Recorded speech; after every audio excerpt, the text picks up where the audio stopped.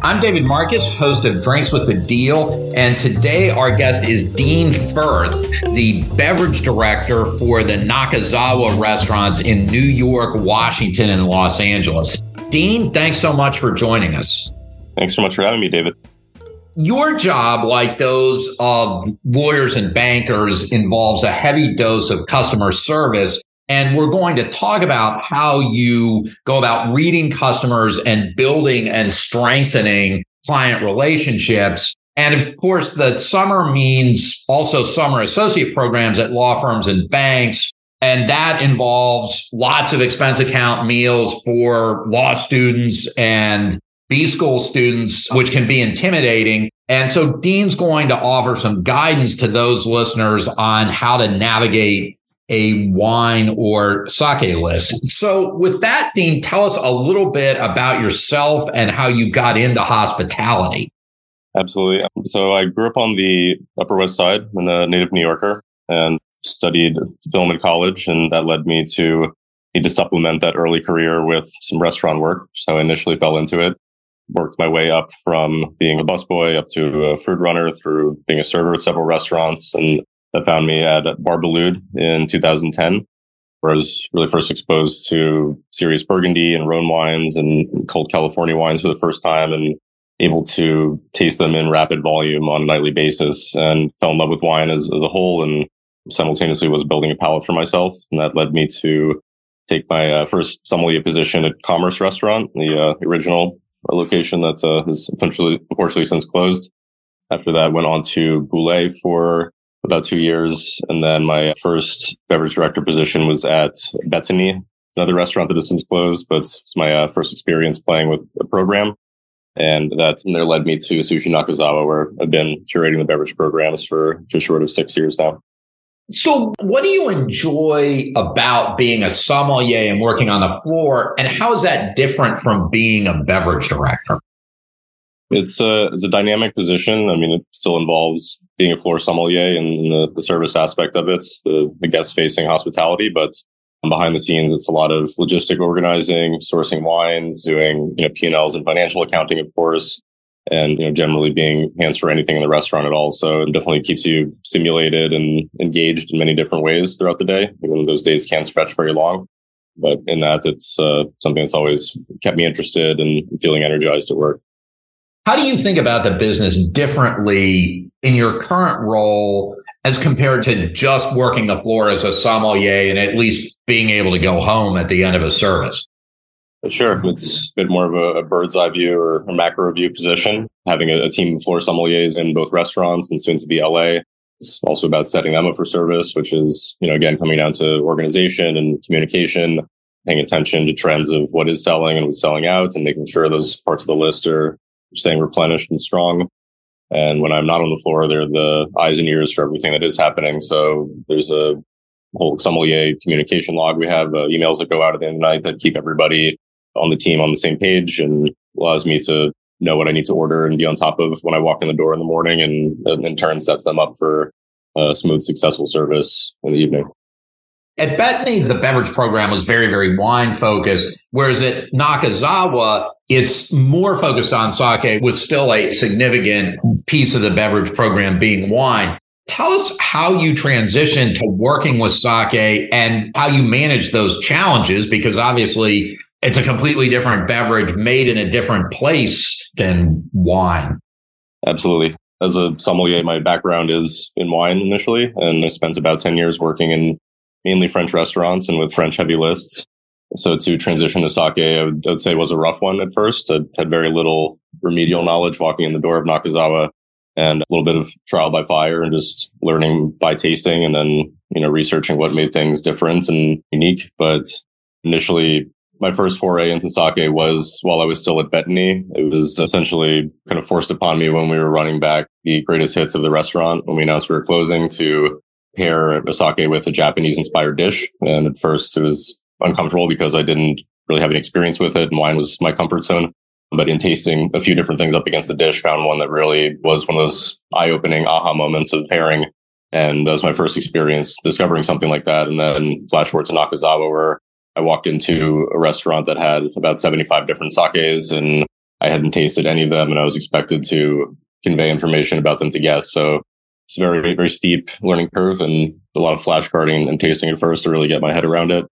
But at this point, we, yes, do sell about 3 times as much sake compared with wine. And at any point have between around 120 to 150 different selections for sake, and have been hovering around 600 selections for wine for a few years now. So in a sense, that gives us many different options for guests, of course. And I also believe that, being that sake is for many a very new category and a very tough language barrier to navigate, that, having such a strong and deep wine list, in a sense, validates the expansive sake we have and promotes conversation between our sommeliers and the guests.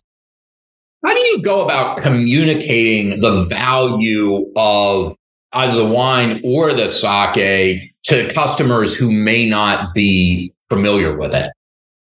It all starts with a conversation, and I'd say the vast majority of guests walking into Sushi Nakazawa do have very limited experience with sake as a beverage. And, we, again, have bottles that are around $50 on our list, and they go up to bottles that are in the 5 digits. And the fact that there are both, and especially from the same producer having numerous different bottlings and really fleshing out the selections there as you would with a Burgundy producer, of having all of their single vineyards and different vintages of those vineyards. And that's the same kind of platform we've been trying to give to sake and some of these more heralded brewers from Japan. So having many different bottlings across a different price range also promotes conversation. What are the differences? Why is this one more expensive? What is it like? And from a base standpoint, you can just talk about rice polishing to start.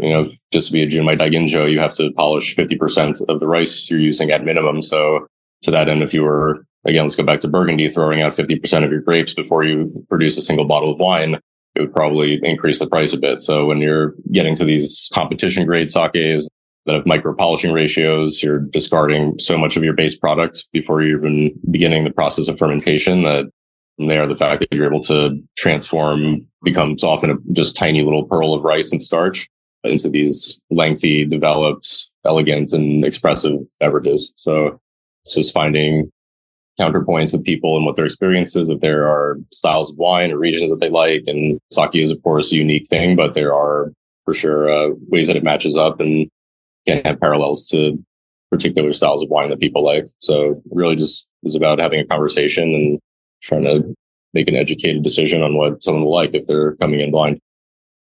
When you're on the floor, how do you go about reading customers? How do you put them at ease? And how do you deal with a customer who's unhappy or even difficult? I mean, it's around 100 people coming in every single night of the week, and it can be 100 different experiences. I mean, to gauge guests, again, just try to get a snap reaction of, whether they've been to omakase restaurants before, what they are interested in drinking. You can kind of tell if somebody's intently digging through the wine list, that they might be specifically searching for something, but, you can also at the same time tell if someone's a little bewildered and overwhelmed.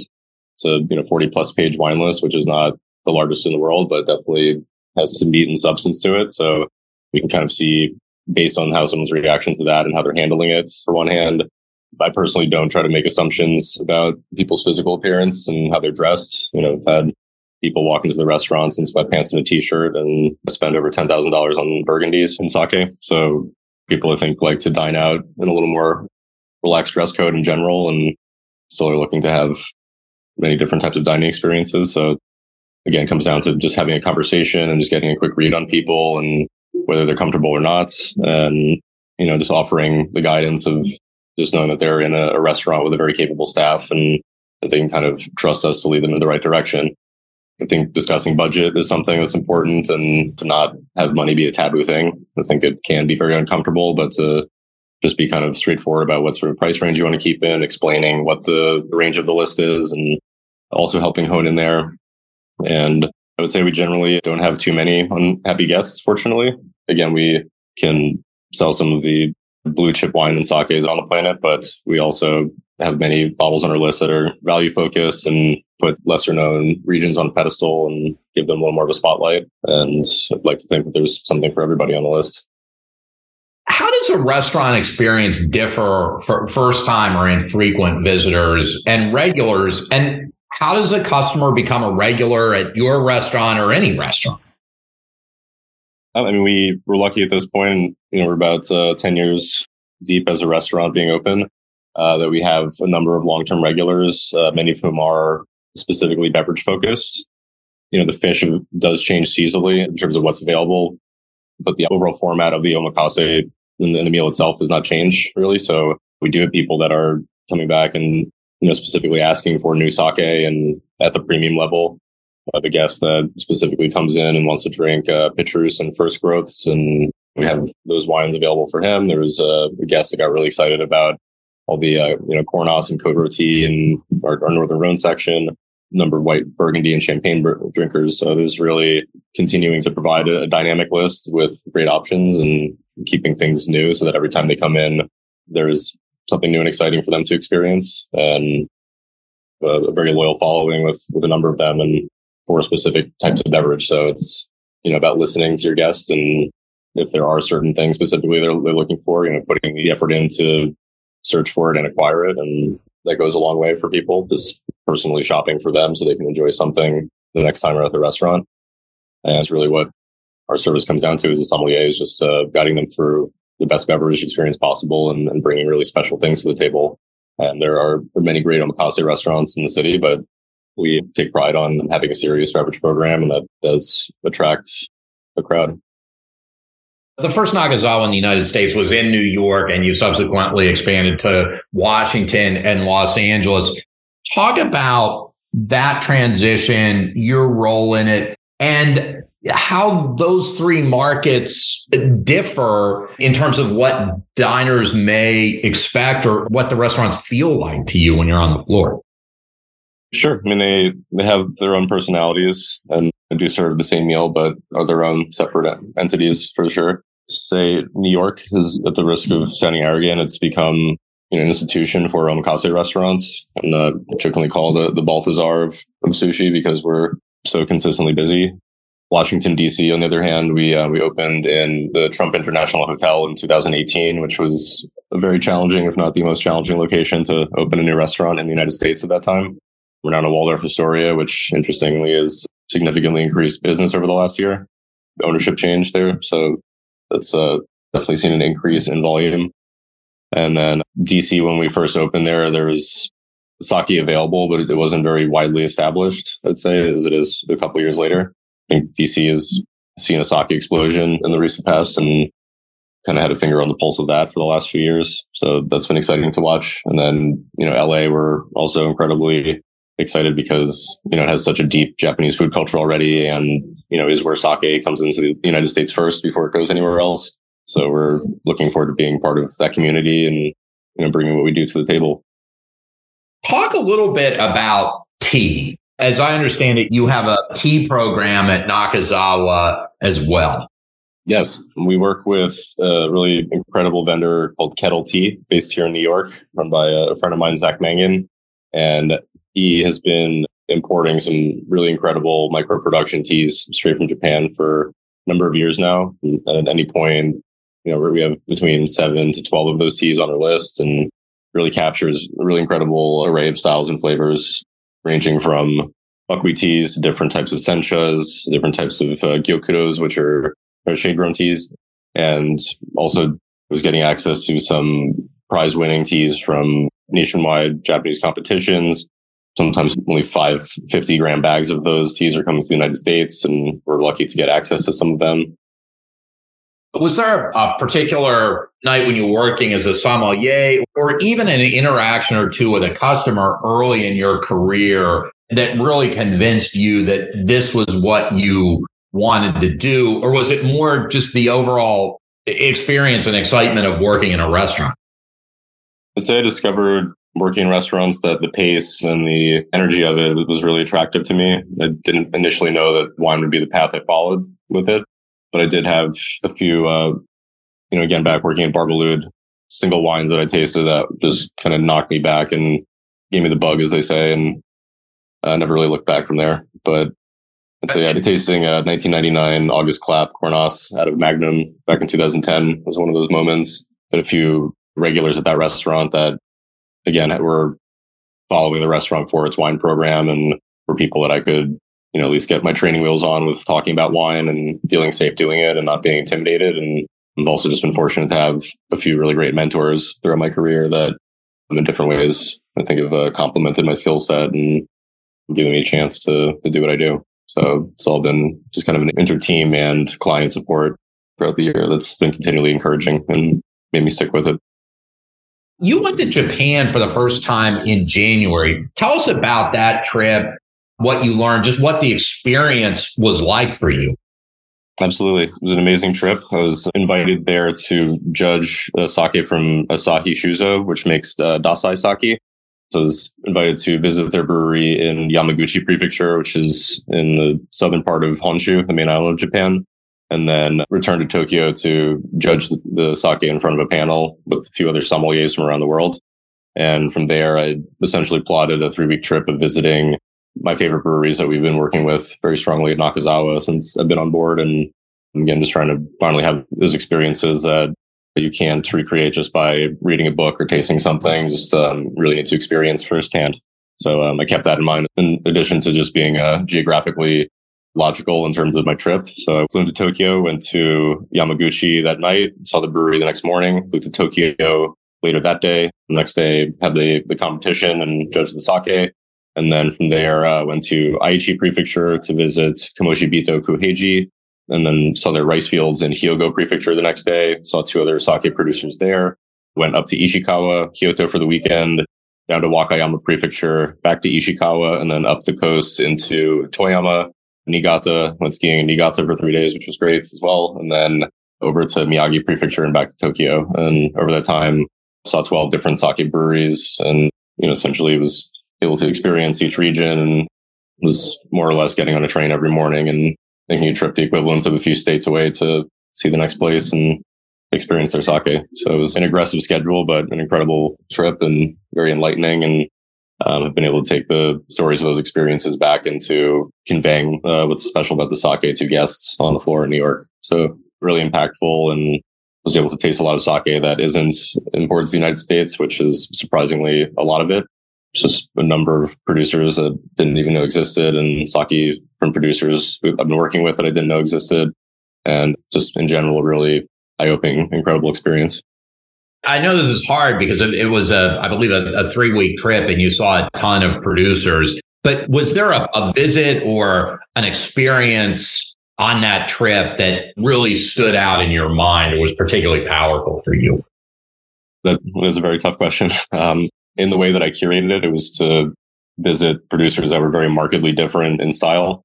I mean, the standouts of the trip, the first day seeing Dasai and just how massive and modernized their facilities are, but how that's juxtaposed with really doing things by sense. They still have a whole team of artisans that every day get together and taste the sake to make sure that their batches are up to quality.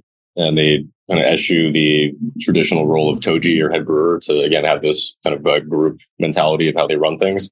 So that was really interesting to me. I visited Kuheiji the next day, who are notable for being the only sake producer that also owns a winery and produces wine in Burgundy. So they have this more kind of terroir focused idea of sake and do produce what they consider 3 different Grand Cru sites, which are rice paddies in different soils and elevations and aspects, and yields sake that's made with the same rice, polished the same way, but 3 very markedly different expressions.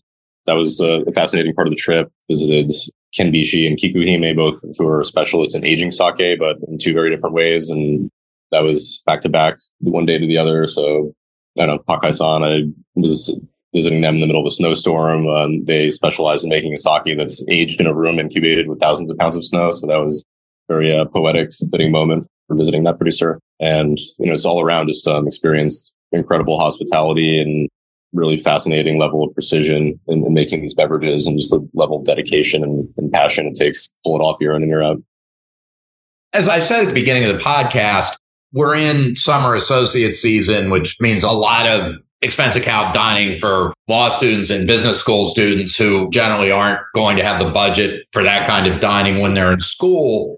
How can those folks feel more comfortable in a place like Nakazawa or the equivalent that would serve French or Italian food? And how should they go about navigating a wine or sake list, which can obviously be really intimidating if you don't know a lot, which many guests do not?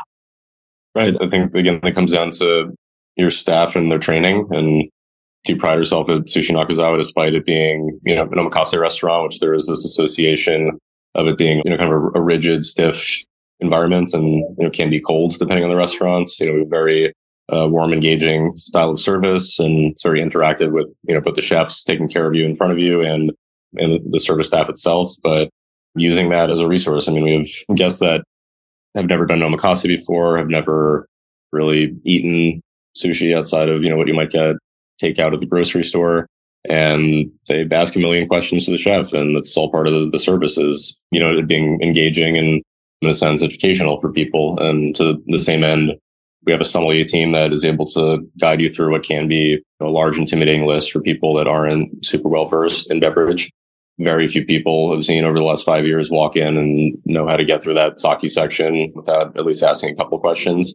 Although I've seen people with more and more brand recognition, but again, just don't be scared to ask. I mean, the whole experience is put together for it to be a show and for you to be part of it. And that doesn't mean, sit there silently and just don't participate. I mean, it's the most fun when we're having conversations with guests and touching the table a couple times, and again, starting to build those relationships of people that do hopefully become regulars of ours at some point.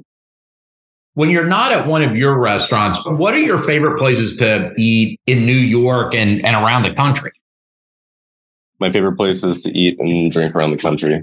New York, we're blessed to have an endless amount of really high quality restaurants at every level of quality, price points, and really every cuisine. I'd say a few of my favorites been going to recently, Brooklyn heavy, but I've been going to Crew, which is a really fantastic Thai restaurant in Greenpoint, and also to Rule of Thirds, which is really excellent. You could say elevated izakaya sake bar, also in Greenpoint, Brooklyn. They have one of the more fun sake selections in the city, in my opinion, and food is absolutely excellent. Also a fan of Sake Bar Satsuko in the East Village, which also falls into that izakaya sake bar line. Also a huge fan of Atto Boy and Atto Mix, which I was fortunate to dine at recently. Dean, thank you so much for joining us. Yeah, it was my pleasure. Thank you so much for having me. For Drinks with the Deal, I'm David Marcus.